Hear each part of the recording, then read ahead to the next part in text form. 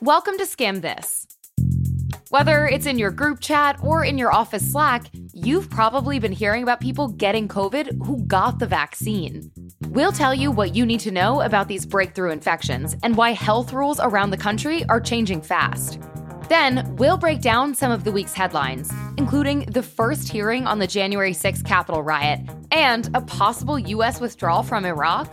Later, we'll explain why drug makers and distributors are paying a hefty price for their role in the opioid crisis, and why a lot of focus on the Olympics this week was directed off the competition floor. We're here to make you smarter and the news less overwhelming. I'm Alex Carr. Let's skim this. It has been a week with a lot of COVID news, and a lot of it has not been great. What are the chances of getting COVID-19 after receiving a vaccine? Concerns about breakthrough infections are certainly at the top of mind for a lot of people. Hundreds of Cape Cod residents and vacationers vaccinated but positive. The Yankees postponed their game against the Red Sox after several fully vaccinated players tested positive. As the more contagious Delta variant spreads throughout the country, COVID-19 infections are once again on the rise. So far, we've mostly seen major spikes in cases and hospitalizations among unvaccinated people and in unvaccinated communities. But there's another group who's been getting infected with COVID-19, people who have been vaccinated. It's been the talk of a lot of our group texts, and it's been making us reach for our masks. So today, we wanted to break down what you need to know about breakthrough infections and what they might mean for the next phase of the pandemic. Let's start with a definition. Breakthrough infections occur when a vaccinated person contracts the virus. If that sounds counterintuitive, like wasn't the vaccine supposed to protect us from getting COVID in the first place, there's a lot of important context here. First, doctors always expected to see breakthrough infections. Here was Dr. Shira Daron from Tufts Medical Center speaking to Boston's ABC affiliate WCVB. Breakthrough infections are what we expect because the vaccine isn't 100% effective. Take the Pfizer vaccine, for instance. It's 95% effective, which still means there's a 5% chance COVID breaks through the vaccine's defenses and infects you. So not only are vaccines not 100% effective, but people have also been changing their behavior a lot. There will also be more breakthrough infections when vaccinated people do things they didn't do before, like spending time in crowded indoor spaces. Got it. So going back to your favorite bar or a friend's birthday, even while vaxxed, still poses a slight risk. And that was always going to be the case. But then enter Delta. Because the Delta variant is so much more contagious, it's going to penetrate that armor that the vaccine provides a little more easily. Okay, so that's what breakthrough infections are. That sounds bad, but is that really why public health officials are freaking out? Not quite. First, there are way fewer infections among vaccinated people than unvaccinated people. Breakthrough infections appear to be rare, despite how much media attention they're getting. Most people who've had breakthrough infections have reported super mild COVID symptoms like congestion and fatigue. The CDC estimated that 97% of people hospitalized and more than 99% of people dying from COVID are unvaccinated. So public health officials are clearly more concerned with unvaccinated people. And keeping all of that in mind, the number one thing to know is vaccines are still the best protection against COVID-19. And even if you get a breakthrough infection, you likely won't get very sick. For a lot of people, the summer was just starting to feel normal again. But given rising cases among both vaccinated and unvaccinated people, is everything good about to be taken away from us? That depends on where you live. Individual states, cities, and counties are all making their own rules when it comes to protecting against the virus. One major shift you might see: Los Angeles County will reinstate indoor mask mandates regardless of vaccine status. Cities like Los Angeles, Savannah, Las Vegas, and St. Louis have all reinstated indoor mask mandates, regardless of your vaccination status. The reason? Protecting unvaccinated people. And given that there's no real way to spot between an unvaccinated or a vaccinated person in a coffee shop or a store, mask mandates are an easy way to add a layer of protection in communities. Plus, it's unclear whether people with breakthrough infections can actually transmit COVID to others, so masking up may be a good precaution to take. And even though actual mandates are localized right now, on Tuesday, the CDC jumped on the bandwagon. They're now recommending fully vaxxed people begin wearing masks indoors again, in areas where COVID-19 is surging. So that's one type of community protection against the virus. Another major shift you might see, more places requiring vaccines. Like in New York City, where city employees now either have to mask up or get vaccinated. The same goes for state workers in California. And on the federal level, President Biden just announced today that he's going to require all civilian federal employees to either get vaccinated or be subject to wearing masks, social distancing, and regular testing. We should note, this isn't just happening in state and federal governments. It's also happening in offices around the country.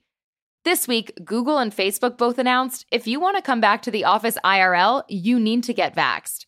Vaccine mandates are a tricky issue, but they may become more common as time passes. Last week, a federal judge appointed by President Trump ruled that Indiana University, which is a public university, can require students to get the vaccine before coming to campus this fall. And some legal analysts say this decision could set the precedent for more vaccine mandates to come. And one other way to try to fight back against the Delta variant doesn't involve mandates, but incentives. Just before publishing this, President Biden endorsed a plan to pay unvaccinated Americans $100 to roll up their sleeves. Those programs would be run by state and local governments, but they could be funded using money already set aside by a pandemic relief bill passed by Congress. So those are some ways communities are looking to protect against rising case numbers, regardless of your vaccination status. But you might be wondering, if I'm vaxxed, what can I do to keep myself safe right now, even if my city or town isn't changing any of the rules? Well, you've got a number of options.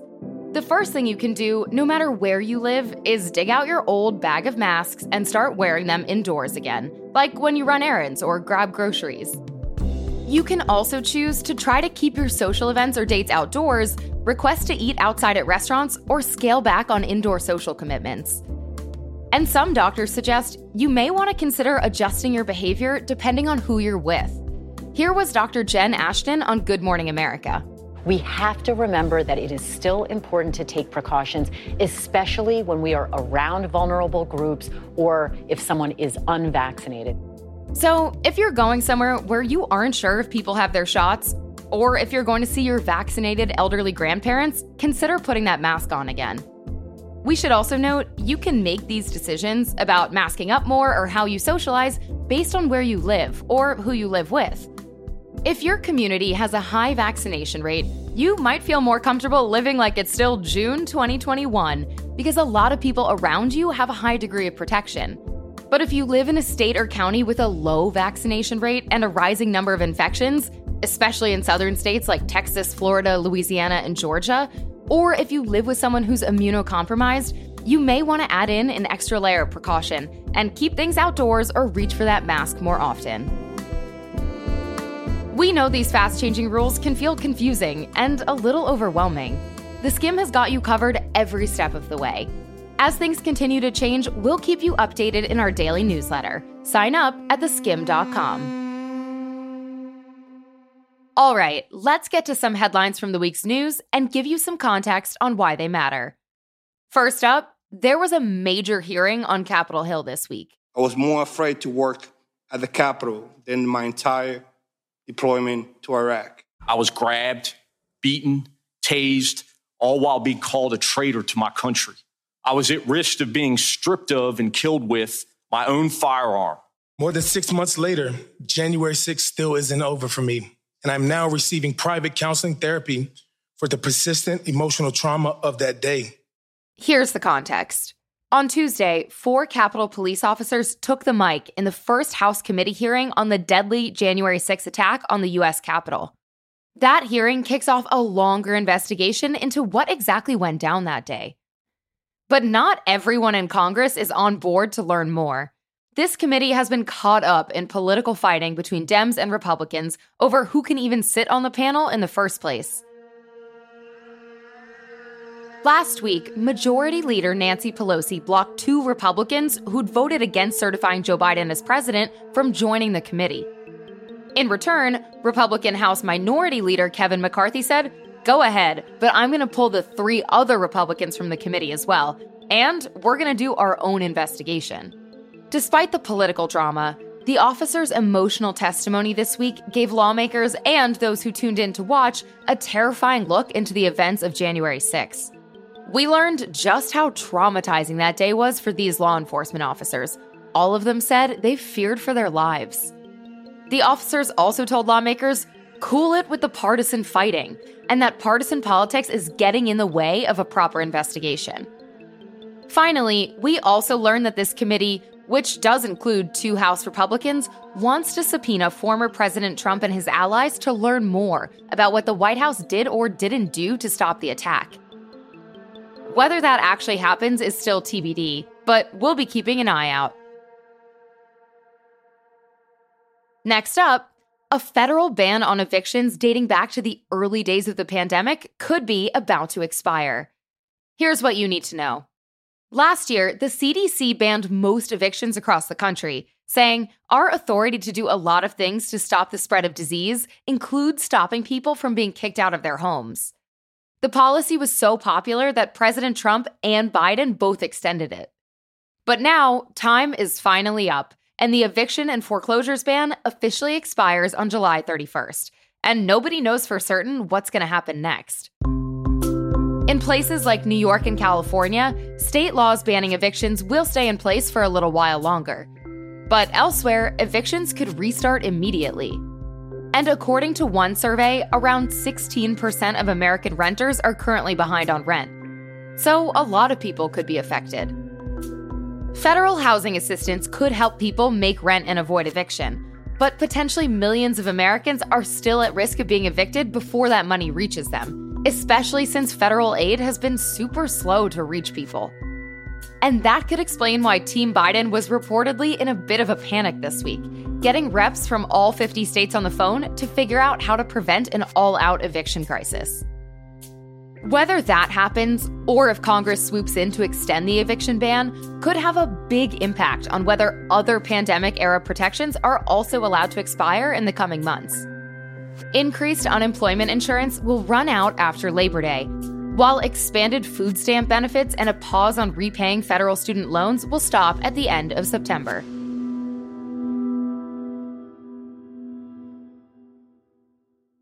"2021 is shaping up as the year the U.S. is RSVPing no to a bunch of foreign military commitments. Or is it? Going into this year, we were still paying to keep troops in Afghanistan almost 20 years after signing up for what's turned into the longest war in U.S. history. And we still have thousands of troops in Iraq, some 18 years after first deploying there. Together, these 2 conflicts have cost the lives of thousands of U.S. soldiers. And experts say both wars helped cement America's foreign policy focus on the Middle East at a time when maybe we should have been focusing elsewhere, like on containing China or on investing in things here at home. Speaking of which, the financial cost of these conflicts in Afghanistan and Iraq have been pretty staggering too. By one estimate, the U.S. has spent more than $2 trillion in Afghanistan. Totally unfun fact, that's $2,000 billion. And Iraq hasn't been cheap either, with an estimated cost of also around $2 trillion. On recent episodes, we've talked about the U.S. withdrawal from Afghanistan, which President Biden says is on pace to be wrapped up by the end of August. But this week, we learned Iraq could be next. Kinda. Iraq's prime minister showed up in Washington this week eager to deliver one message: that Iraq was ready to protect itself without U.S. combat troops. And by Monday evening, it looked like maybe the prime minister got what he wanted, after he and Biden reportedly agreed to end the U.S. combat mission in Iraq by the end of this year. Unfortunately, the context here is important, and it reveals that ending the U.S. war in Iraq isn't going to be easy. According to the New York Times, any changes are mostly going to occur on paper, not in terms of soldiers physically returning home. Reportedly, the Pentagon is planning to just change the job titles of U.S. soldiers in Iraq. As in, you're not a combat troop, you're an advisor or a trainer. If you're wondering, what does that really accomplish? Good question. Apparently, the U.S. thinks it will help Iraq's prime minister, who's running for re-election. Now, he could claim that the U.S. combat mission is over, we're self-sufficient, even if the rest of us are in on the fact that the U.S. is still very much there, 18 years later and counting.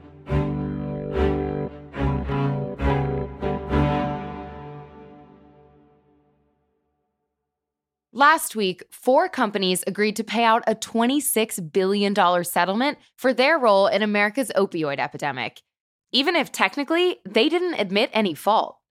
Given that the opioid epidemic killed more than 93,000 people in the last year alone, and since this case is supposed to be one where pharma companies are held responsible, we wanted to know, how big of a deal is this? Is $26 billion enough to undo some of the damage the opioid crisis has caused? We're going to start with what this specific settlement was about. Drug manufacturer Johnson & Johnson, plus 3 major drug distributors, have been in and out of court over the last few years. In this case, it's alleged that Johnson & Johnson provided the raw ingredient used in certain opioid painkillers to other companies that produce the drugs. J&J was also blamed for downplaying how addictive the drugs were and pushing opioids in far more cases than where they were medically necessary. Meanwhile, 3 major drug distributors are accused of ignoring suspiciously large opioid deliveries and not doing enough to stop addictive, lethal drugs from entering communities. So many different communities thought these companies were at fault for the opioid crisis that tons of them all sued together. You have 3,000 or so cities and counties that are actively involved in litigation. That's Valerie Bauman, a senior investigative reporter covering the opioid crisis for Bloomberg Law. She says the money from this settlement goes directly to counties and cities, which will fund social services related to opioid addiction. Think treatment programs, needle exchanges, and funding for first responders. But given the magnitude of the opioid crisis in the U.S., how far is the $26 billion from the settlement actually going to go? All of my sources this time last year were saying that the dollar amount was going to be much bigger than this. So it's not a cheap problem to fix, and the cost of the damage versus the actual dollar amount we're talking is really disproportionate. We're talking about entire communities that have their economy ravaged because their workforce disappeared to addiction. We're talking about businesses that have crumbled in the light of this crisis. We're talking about children, infants who are going to grow up and need lifelong care to deal with the fact that they were born dependent on opioids. I think I'm mostly surprised because I think when this gets sliced up between all the different players, it's not going to go very far. Not only is this $26 billion going to be divvied up among a lot of communities, it's not exactly going to get paid out tomorrow. Johnson & Johnson will have 9 years to pay out $5 billion, while AmerisourceBergen, Cardinal Health, and McKesson, who are the 3 drug distributors, get 18 years to settle up. Plus, Bauman says plenty of people are still angry about the damage and feel like the settlement lets companies off the hook. It's not uncommon for settlements, whether with a federal enforcement agency or with a lawsuit, for companies to pay a bunch of money and not admit any blame. And that's what happened here. And that has enraged a lot of people who've been touched by the crisis. The question I keep hearing from my sources is how are we going to prevent something like this from happening again if nobody's held accountable? So we'll see. We'll have to see. This settlement isn't the end of the line for other opioid lawsuits. There are still big trials coming up in San Francisco, New York, and Ohio, as well as potentially a whole new wave of lawsuits against pharmacies. And Bauman says there's still a chance that this $26 billion won't be the final amount that companies involved in this lawsuit end up paying. For this settlement to go ahead, 95% of the cities and counties that sued have to agree to the terms. And even if they do, that leaves room for 5% to disagree, which could leave them with some leverage. That still leaves about 1,800 local governments that could file their own individual lawsuits. So opioid litigation isn't going anywhere.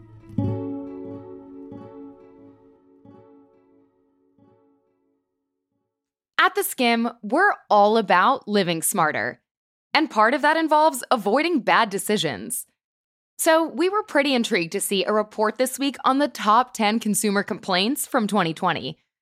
These are complaints that go way beyond leaving a bad review.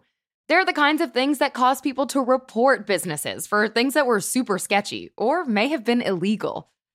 If you're already flashing back to your last visit to the car mechanic or the pressure tactics you encountered at a dealership, you're not alone.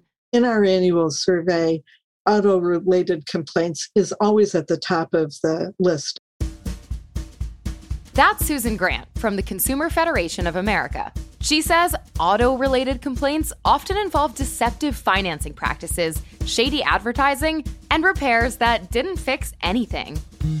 Considering the cost of cars and our dependence on them, getting ripped off is that much worse. People really rely on their cars for work and for school and to get to the doctors. And cars are expensive. They're expensive to buy and they're expensive to repair. There are just so many things that can go wrong with either a car rental or purchase or a repair that's always at the top of the list. The next most common complaints involve home repairs and landlord disputes. These aren't new either. Everyone's got a story about that contractor who bailed on a job, or a landlord that refused to perform repairs, or wouldn't return your security deposit. But several trends are new, because the pandemic has messed with pretty much everything. It disrupted the supply chain, which meant that things that took longer to get there, because there were fewer repair technicians available, it took longer to get repairs made for things like travel and events. You had restrictions severely impacting people's plans for weddings, for cruises, for vacation rentals. People who were laid off found themselves in financial straits, which made paying their bills difficult. So they were having to work out problems with their landlords and their credit card companies and their mortgage servicers, but they were also vulnerable to scams. Another thing that changed during the pandemic is where we shopped, as a lot of us ditched the mall for the internet or apps. Shopping on apps like Instagram is super convenient, but also pretty ripe with scams. And this problem seems to be getting worse, since platforms like Instagram don't make it easy to know if a company is legit. You just see their cool product, the fact that they have a few thousand followers, and then it's time to pay. You know, the old saying on the internet, nobody knows if you're a dog. Well, reaching out to younger potential customers who are on social media, that is a great way for legitimate sellers to promote their products and services, but it's also an easy way for scammers to try to promote what they're selling. If you've been the victim of one of these scams, you've probably realized too late that the comment section was filled with frustrated customers, and that the anonymous person giving you customer service in your DMs isn't going to give you your money back. Grant says if a physical business ripped you off like that, you might have some options. But online, that's going to be a lot harder. And scammers, many of whom are based overseas, know that. The internet has just opened up much more widely the potential to easily and inexpensively reach into people's wallets across the world and take their money for something that you never intend to give them. If you have a complaint against somebody in another country, don't count on a domestic law enforcement agency to be able to do anything about it. It's hard enough for them to bring action against miscreants in the United States. So I think that there's something to be said for shopping locally. All right, so in addition to avoiding international sellers, unless they're really established brands, what else can we do to avoid being scammed? Grant has 5 quick tips. First up, take advantage of sites that track complaints. There are lots of places where you could check, for instance, the reputation of a car dealer. The Better Business Bureau, which is not a government agency but does also handle complaints, releases information about the complaints that it's gotten about particular businesses and how well they've actually responded to those complaints. Grant also recommends other so-called gripe sites like ripoffreports.com if you want to look for a pattern of complaints about a certain business. Her second tip is for anyone having work done on their house. Do not pay the whole amount before the work is completed, because then you have no leverage. If the contractor walks off your job or does a terrible job, get a written contract that lays out a schedule of payments that's proportionate to the work that's going to be done. And you shouldn't be paying for things that haven't already been done. Third, use gift cards quickly, since businesses close, and if you wait too long, that gift certificate you've been stashing in that miscellaneous drawer in the kitchen might not be worth anything. Fourth, for travel, remember that basic travel insurance usually only covers certain types of cancellations, like if you're too sick to travel. But if you don't want to travel because of the risk of, say, getting sick during a global pandemic, you might be out of luck. So look into cancel for anything insurance. It'll definitely cost more, but it could be worth it. And finally, how you pay matters too. Pay with a credit card, because under federal law, you have the right to dispute the charges if you never get anything, or if what you got doesn't remotely resemble what you were promised. And that's a protection that you don't have with other forms of payment. Plus, you haven't paid the bill yet when the charge is posted. So that's a very powerful tool that consumers should avail themselves of.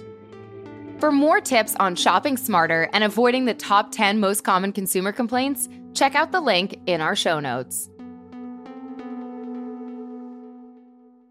We're nearing the halfway point of the Olympics. And while there have been a lot of athletic highlights so far, the games that we originally thought might be remembered because of COVID now look like they'll go down as the Olympics where we finally started seeing athletes as people. And while there have been a lot of athletic highlights so far, the games that we originally thought might be remembered because of COVID now look like they'll go down as the Olympics where we finally started seeing athletes as people. This became especially true after Simone Biles pulled out of competition this week because of her mental health. Her story has also caused us to revisit some Olympic moments from the past and wonder if they were actually more messed up than we realized at the time. So Carrie Strug, it is up to her. Like back in 1996, when 18-year-old gymnast Carrie Strug performed a vault on a broken ankle, an injury that ended up ending her career. The images of Strug sticking her vault while grimacing have been an iconic Olympic highlight for years, but now they're being talked about in a new light. She is hurt badly. Now people are saying athletes shouldn't have to risk catastrophic injuries to compete. And simply taking one for the team shouldn't cut it anymore as an excuse to sideline an athlete's own best interests. To hear more about what it's been like watching these big Olympic narratives take shape and change how we talk about athletes on a daily basis, we called up Lindsay Czarniak. She hosts the daily sports show On Her Turf on NBC's streaming service Peacock. And she told us the major sea change she's observing is an increased focus on mental health. We're seeing women in particular not being afraid to stand up and say, I'm speaking out for myself. It's like, wow, what a moment and what an incredible decision to do that and to have the guts to say, I'm not competing. Here's why. And I think that's what's different about these Olympics. And that's why this is something that is really going to be remembered for that. And while women like Simone Biles are leading the charge, all athletes are joining in on the conversation, a conversation a lot of us have been having over the last year. I feel like through the pandemic, a lot of conversations I was having, whether they were in sports or with friends, was about how this time has taught a lot of us that vulnerability is really something that can help. And I think everybody can benefit from that. And I was thinking earlier today, like, you know, that's something actually that we're now seeing at these Olympics. It's people aren't afraid to talk about what they deal with that's not pretty and not great. And we're seeing that from the biggest stars, men and women. Informing viewers about the mental health challenges that athletes face is definitely important. But Czarniak is less certain that athletic federations that govern individual sports are going to be able to make substantial changes that would actually improve this. As far as it pertains to mental health, I don't know. You hope the answer is yes. There are certain things the Olympics can do on its own, like offering more mental health resources to athletes. Organizers say they're already doing that. Olympic broadcasters have also changed television standards to help demonstrate that athletes are people and not objects by banning zooming in on individual body parts. And other changes are being discussed by individual sports federations or promoted by athletes, like changing rules that force athletes to interact with the media in high-pressure moments, rules that dictate what they can wear in competition or what substances they can ingest after a tough day. Czarniak is hopeful the outrage and attention that's been paid to some pretty archaic rules around competition or how athletes have to live could get them fixed. This really does feel different to me because I do think that there are enough women that are talking about this that now have a confidence to say, this is not okay, and we're standing up for it. I think that there really can be change and that there will be significant change. And so I'm hopeful at least that that's the case. Thanks for listening to Skim This. Today's episode was skimmed by me, Alex Carr, along with our associate producer, Kira Long. And we had additional help this week from Sajine Corey-Ellis. The senior producer of Skim This is Luke Vargas.